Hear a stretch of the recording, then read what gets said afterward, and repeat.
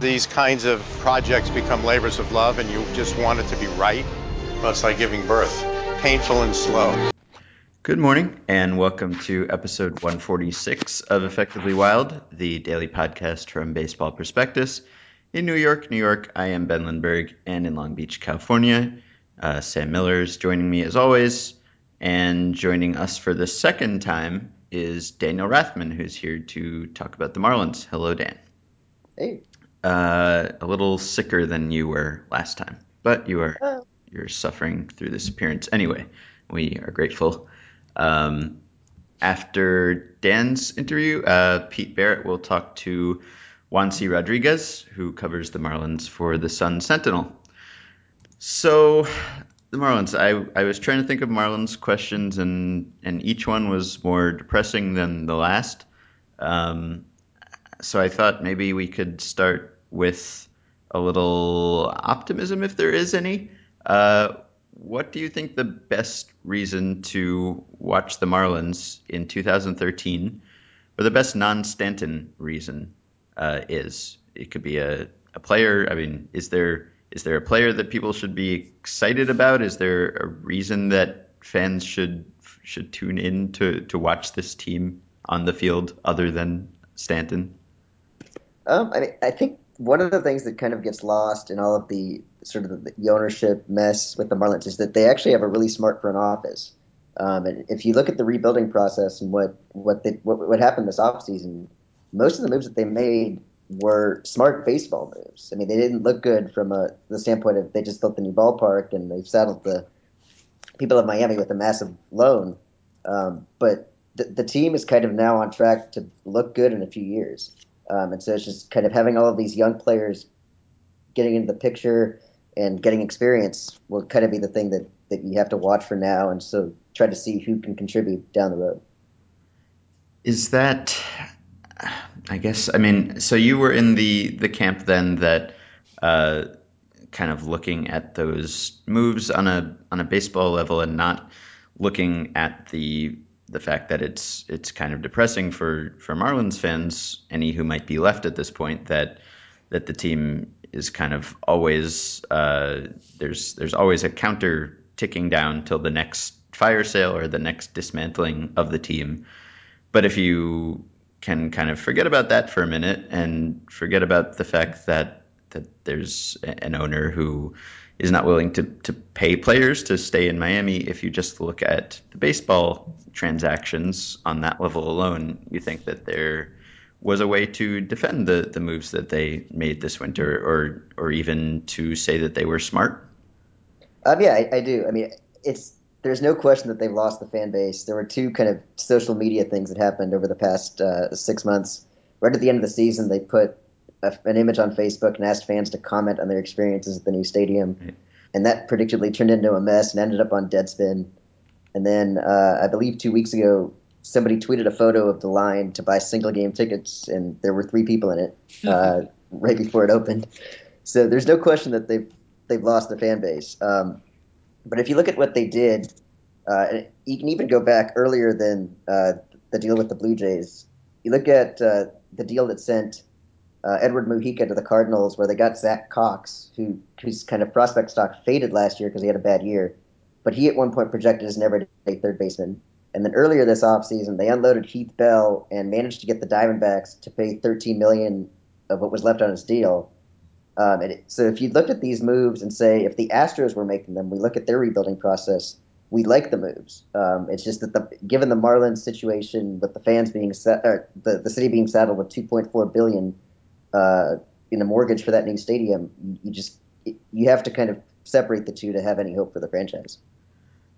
It seems like to some degree, running a good business is also a baseball decision. I mean, you need revenue in order to pay players, and normally, I think that the moves that teams make don't probably have a huge impact on the fan experience or on the fan relationship, and so it's usually a pretty small thing. But with the Marlins, you sort of get the sense that this might be a step too far, and that they might never get those fans back. In which case, even if these moves are all really great, if they're only drawing 11,000 a game on their way to the World Series, they're not going to be a successful franchise, under any circumstances. So, do you think that there's any reason to think that fans will come back, or is this just?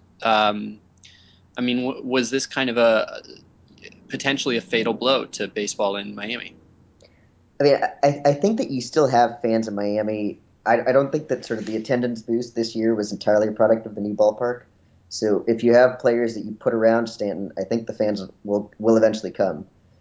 The flip side of that, though, is that Miami is sort of now a basketball town with LeBron James and the Heat being one of the best teams in the NBA. And so the Marlins have a lot of catching up to do there, and also with the Dolphins maybe coming around. So as a city, baseball is probably at the very least in third place in Miami right now. And it'll take a lot of time to rebuild faith, and it might take a new ownership group. Whether that's ever going to happen is hard to say. Can we ask about Stanton now? I've been waiting. Yeah. Yeah, we went 3 whole questions. So, Bryce Harper and Mike Trout are pretty closely linked together. You rarely hear one mentioned without the other, it seems like. And it's maybe like a quarter of the time Stanton gets thrown in there too. It's like Trout, Harper, and Stanton as like the 3 young, amazing players. Do you think Stanton is? I mean, obviously, nobody is on the level that Trout was last year, but like sort of generally speaking, do you think that he's at the same general level that those two are, or is that kind of overhyping him a little bit based on his age and what he's done? I think that Stanton can be on that level. I mean, he hit 37 home runs last year after hitting 1 in April. So he was clearly one of the best players in the league after that. He slugged 701 after the All-Star break. And he's a great right fielder with a cannon for an arm. So I do think that you can put Stanton on that level, especially with I believe there's been 5 or 6 players who hit as many home runs as he has before their 23rd birthday. So I absolutely think that you can consider him kind of that once in a generation talent that Harper and Trout are. So how long until he joins the Exodus, do you think? I would say, I mean, I think that there's some value in keeping him around in terms of having some attendance, and also if they're going to find one player to keep around to not have payroll fall into the single digits or whatever, I think that player would be Stanton. So he's entering his kind of, he's got 2 years and 118 days of service time. So as he gets into arbitration, I'd say if the fire sale is going to happen again, he'll be there for 2 more years and then he's gone. I mean, there's no. Do you think there's any chance that they could salvage their relationship with him and actually keep him in Miami long term? I think it would take a lot. His comment, I believe in Jeff Passan's column today, was that whatever happens is going to happen. There's nothing he can do. So it does sound like he's just playing out his time in Miami and then he's going to bolt. If they put the players around him and show a willingness to spend again, I think that he could be convinced to stay. But he's going to have one heck of a free agent market if this keeps going. And they're really going to have to repair the relationship, or it might take a new ownership group. I would say that the smart money is on him leaving. Can you do me a favor, and as silly as it sounds, can you describe what you think his best season is going to look like? Like, what's his line going to be like in his best season? I think that if his plate discipline improves, as you sometimes see with players as they get a little bit older, that'll help his batting average come up a little bit. So I think you could see him bat around 290. And I think he's one of the few players in the majors where I would say that he can one day hit 50 home runs. Mm-hmm. Is there going to be any payoff from the trades this season, starting immediately? There's some players who are slated for starting jobs who were acquired this winter. Will any of them make any impact, or is this purely kind of a long-term view? And if so, do you think that they got impact players back in those trades? If you go back to the trade with the Tigers, they got Rob Brantley, who's slated to be their opening day catcher. Brantley's kind of an interesting prospect because he's more athletic than the average catcher. It's hard to say whether he'll hit enough to be the catcher of the future long term, but he's going to be a player to watch this year. And then obviously Jacob Turner, who came over from the Tigers, is another. The only real contributor from the trade with the Blue Jays is probably going to be Henderson Alvarez, who still has a pretty good fastball with great movement, just doesn't have very many secondary pitches right now. So there are different players to watch, but I would say that you're going to really see the impact as the Marlins' own prospects come up in 2014, 2015 down the road. So I was just looking at the visual depth charts for a piece, and right now Pacoda only projects one team to have a negative replacement. I mean, a negative WARP at any position, and so basically every team in baseball projects to have at least positive contribution at every position, except for the Marlins at catcher. And that's largely because of Jeff Mathis's substantial role in the projections. Given that Brantley is there, and given that Jeff Mathis, why do you think they were insistent on getting him in that trade? I think it was more of just a placeholder than anything else. They don't have a whole lot of upper minors catching depth, and so I think it really was just a placeholder type of thing. You don't think that? Well, I guess none of us know, but do you think that they are believers in the sort of legendary catching genius of Jeff Mathis that can't be demonstrated with any numbers or anything like that? Or do you really think that it was a throw-in? I mean, I don't really have any reason to believe that it was more than a throw-in, but eventually something might come out that will tell us otherwise. It'll be interesting to see. Ben and I talked about it on one show. They apparently at one point that was the sticking point in the deal, is that the Blue Jays refused to give up Mathis. That is interesting. The veterans on this team are kind of an interesting collection of, I guess, unwanted parts maybe everywhere else in the major leagues at this point, or at least not wanted very much. There's Juan Pierre, and there's Placido Polanco, and there's Mathis, and I mean, I guess Casey Kochman is around, and Kevin Kuzminoff is around. Are there Seriously? Kevin Kuzminoff is around? Yep. He's around. Um, does any of these guys have something? Sean Figgins. Yeah, Sean Figgins is a good one. Does any of these guys have anything left, or was it just purely we need someone with some sort of name recognition who's making some amount of money to keep the players union off our backs? Or is there any of these guys who is going to surprise people by being more productive than you'd think, possibly?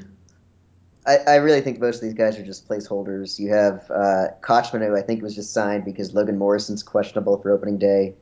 And Pierre is just a placeholder in left field until Christian Yelich is ready. So I really think these moves are just designed to bring in players who'll just be there for now until kind of the next wave of prospects is ready to step in. Do either of you know where Kevin Kuzminoff was last year? No. He was in AAA with someone. He was in AAA with someone part of the time. He was also in AA with someone for a lot of the time. He was with the Royals, and he spent about half the season in Omaha, and he spent about half the season in the Texas League, where he had a 756 OPS at the age of 30 in AA. Granted, I mean, the Northwest Arkansas is not a great place to hit. Right. Why do you think Ricky Nolasco is still a Marlin? There was a point this offseason where everyone else who was making any kind of money was being traded, and he's making almost a third of their payroll commitments right now. Why did he prove to be fire sale proof, or was it anything related to his performance, or was it just we need a token guy who's making some money? I think part of it was just having the token guy making some money. The other thing is that over the past few years, Nolasco has kind of regressed with the strikeout rate coming down. So I think the Marlins might be hoping that he has a solid first half, during which he could also potentially mentor some of the younger pitchers. And then at that point, if he can rebuild some value, they'll be able to either flip him for possibly a better return than they would have gotten at the start of the season, even with half of it gone. Or at the end of the season, maybe there's a slight chance that he'll warrant a qualifying offer, and that might the draft pick there might be better than what they were being offered in return right now. It's hard to imagine that they were getting offered anything. I mean, Nolasco seems like a guy who right now you'd have to eat half his contract to get somebody to take him. He's been pretty terrible, right? Exactly. Yeah, I think that's why they're kind of hoping that he finds lightning in a bottle in the first half. He's been reasonably durable, I guess. I think he's got the lowest ERA plus in baseball over the last 4 years, except for maybe Barry Zito. So, Okay. Okay. Dakota's projecting him for 2 wins, so we'll see. Yeah. So, all right. So, how bad is this going to get this season? How many games do you think this team will win? Is there any chance that they are not in the cellar? I really don't see any way that this is down a last place team, unless all of the young pitchers somehow enjoy a breakout year and then they just kind of mix and match on offense. I think it's going to be close as to whether they're going to be able to sneak in over 100 wins. 100 losses. I'll go 59 and 103 just to throw a number out there. All right. That's great. You gave a more pessimistic prediction than we got out of the Astros chapter. Yeah, that's true. Oh, wow. Mm-hmm. What was the Astros prediction? It was like mid-63, right? Yeah. It was not quite. I think it was not quite 100 losses. My Ricky Nolasco factoid, by the way, didn't hold up. But there is some way of organizing play index where he is last and Barry Zito is second to last, or vice versa. Just so you know, I mean, don't hold me to the details, but there's something you can do. Okay. Do you have any more Marlins questions, Sam? Well, I mean, I'm really interested in the Kevin Kuzminoff saga, but otherwise, no. Okay. Okay. Thank you, Dan, for coming on and talking about a difficult subject, the Miami Marlins. All right. Well, thanks for having me. And after the intro, Pete will talk to the long-suffering Juan C. Rodriguez of the Sun Sentinel. It may still be winter, but Baseball Prospectus is ready to play ball. Pete Barrett is taking you around the league with 30 insiders who cover Major League Baseball. Step into the box. The squeeze is on. And welcome to The Squeeze. Joining us today to talk Marlins is Juan Rodriguez, who covers the Marlins for the Sun Sentinel. Juan, thanks so much for joining us. You got it. Thanks for having me. Juan, obviously another big fire sale from the Marlins. We saw the big trade. Is it tough to get enthused about covering the Marlins after all those moves? Well, I mean, not for me personally. I mean, I've got a job that I'm sure a million people would want to switch places with me with. So, I look at it from the standpoint that I'm still covering Major League Baseball. But, I think from the fans' perspective, it's certainly disheartening to have to go through this again, especially, in the second year of a new ballpark that supposedly was going to remedy these kinds of situations. Before when they were at the Dolphin Stadium, they didn't have a lot of revenue streams. Now they move into the new facility down at the side of the old Orange Bowl, and they've got these revenue streams that they had before. The hope was that they would be able to, sustain, at least the middle of the road payrolls. But, last year was just such a catastrophe that they felt like they had to just tear it down to the foundation and start building it back up. Right. And is it interesting to you that they felt the need to give up on this big plan with the new ballpark and everything after just 1 year? Why couldn't they have waited another year to see if this talent would have performed differently in 2013? Well, I mean, you could even make the argument that there wasn't even a whole year, that they basically gave it half a year. You saw Hanley Ramirez traded to the Dodgers mid-season. You saw basically their best, one of their best pitchers in Aníbal Sanchez, and their starting second baseman Omar Infante traded to Detroit again mid-season. So, by August and September, this was a very different team than the one that opened the year, and that was certainly an argument that was heard a lot here in terms of why there wasn't this group wasn't given a longer period to succeed. But really, there was just no outward sign that things were getting better, that things were going to get better. The talent was there. You just had guys that weren't performing up to their career numbers. Jose Reyes struggled early.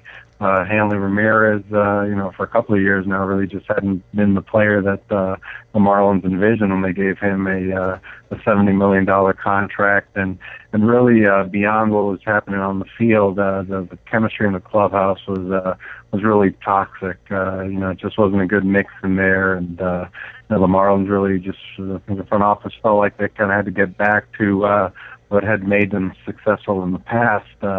Going back to finding some, guys maybe coming off injuries, guys looking to get back on the upswing and kind of build from there with a really good nucleus of young talent that hopefully they'll be able to hold on to here for the next several years. At what point, Juan, did you really realize last year that this could be a lost season? Boy, they had a pretty decent May after a bad June, so there was still some hope. Let's say 2 months into the season, but then once the summer months started coming around, it just became pretty apparent that for whatever reason things weren't working out. And again, this was a veteran team. You had guys on the field that you felt pretty good about the numbers that they were going to put up, and just for whatever reason, it wasn't clicking up and down the lineup. Whether it was Jose Reyes or John Buck behind the plate, you had some pitchers, not performing like they had in the past, like Josh Johnson and Ricky Nolasco. So. And then, of course, Heath Bell just was fantastic in San Diego, and then he gets to Miami and just, can't seem to do anything right. And that was just, a point of contention throughout the season, just as far as, what his role should be. Should he be closing games? Do you make him a setup man?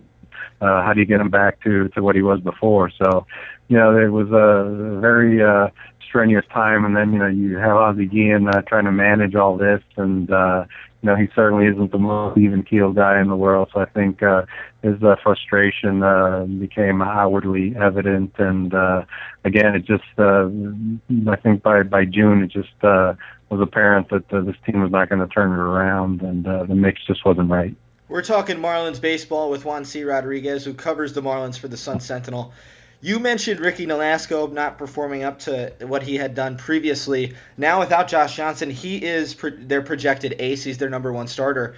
Do you get the feeling that he could turn it back around? I was a big Ricky Nolasco fan, and I still believe in him. He certainly has the stuff to be a very serviceable pitcher in this league. I mean, wouldn't surprise me at all if he throws 220 innings and then wins you 15 games this year. But what concerns me about Nolasco is just you've seen a little bit of a decline each year in terms of his strikeouts per 9 innings. He's still a pretty good control guy. He's not walking many hitters, but he's no longer a strikeout pitcher. He's not pitching off his fastball as much as he did in the past, and not getting as many swings and misses. So my fear with Nolasco is just if he's a guy that forces teams to put the ball in play, he better have some good defenders behind him. And early indications are that they should have maybe a slightly better defensive team than they did last year. But starting with Nolasco, when you go through this whole projected rotation, then there are not a lot of big strikeout guys in there. So it's going to be paramount for the Marlins to play good defense and back up their starting pitchers if they plan on surprising some people this season. One of the big stars that they still have on the roster is Giancarlo Stanton. Is there the feeling? Do you get the feeling that he's here to stay? I do not, and that's not to say that he's not here to stay, but I think it's pretty iffy at this point. Stan is still so young, and he's certainly the kind of talent that you want to build a franchise around. But he certainly wasn't happy with how things turned out this off season. He made his discontent known through his Twitter account and through several media outlets. And he got to spring training this season and appears ready to turn the page. And this kid is professional. I don't see a problem there as far as the effort he's going to provide you on the field. But I think he's kind of at the stage now. The Marlins haven't come to him with a long-term contract, and so basically until they do that, there's really nothing to discuss as far as whether he'd commit to this franchise long-term.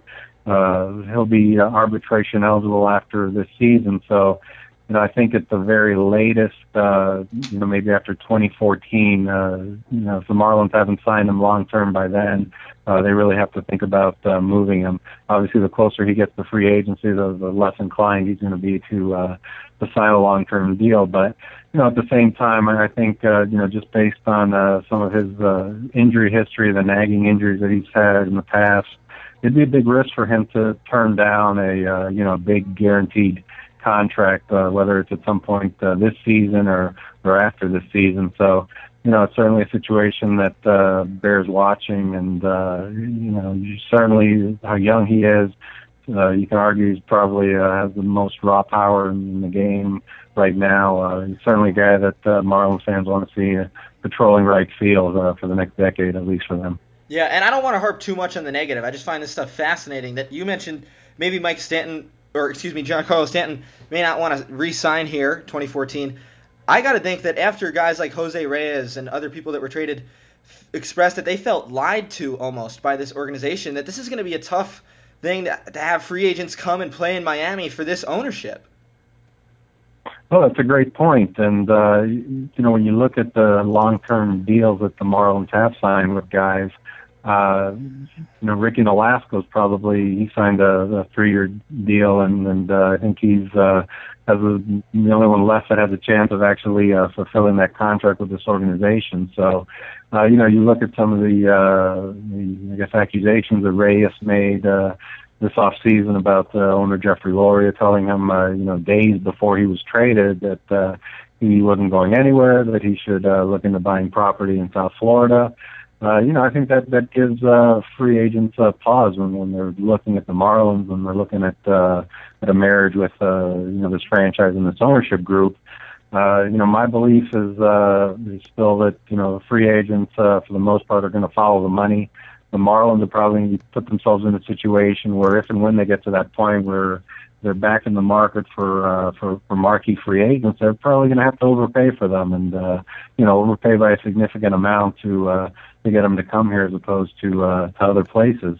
Another issue that kind of hinders them somewhat is the fact that they have a policy where they don't give no trade clauses for those big multi-year deals. So, without that security, the players, they don't want to be moving every couple of seasons. So, it's something that going to give them something to think about before they commit to coming to South Florida. So the Marlins blew up the current roster, basically starting with a whole new philosophy, it seems like. What is that philosophy, and how long do they expect it to take before they can become successful in the National League East? Well, when they won the World Series in 2003, they really harped on the pitching and defense, and they just had an outstanding defensive team, particularly in the infield, going around the horn with Derek Lee and Luis Castillo and Alex Gonzalez and Mike Lowell at third base.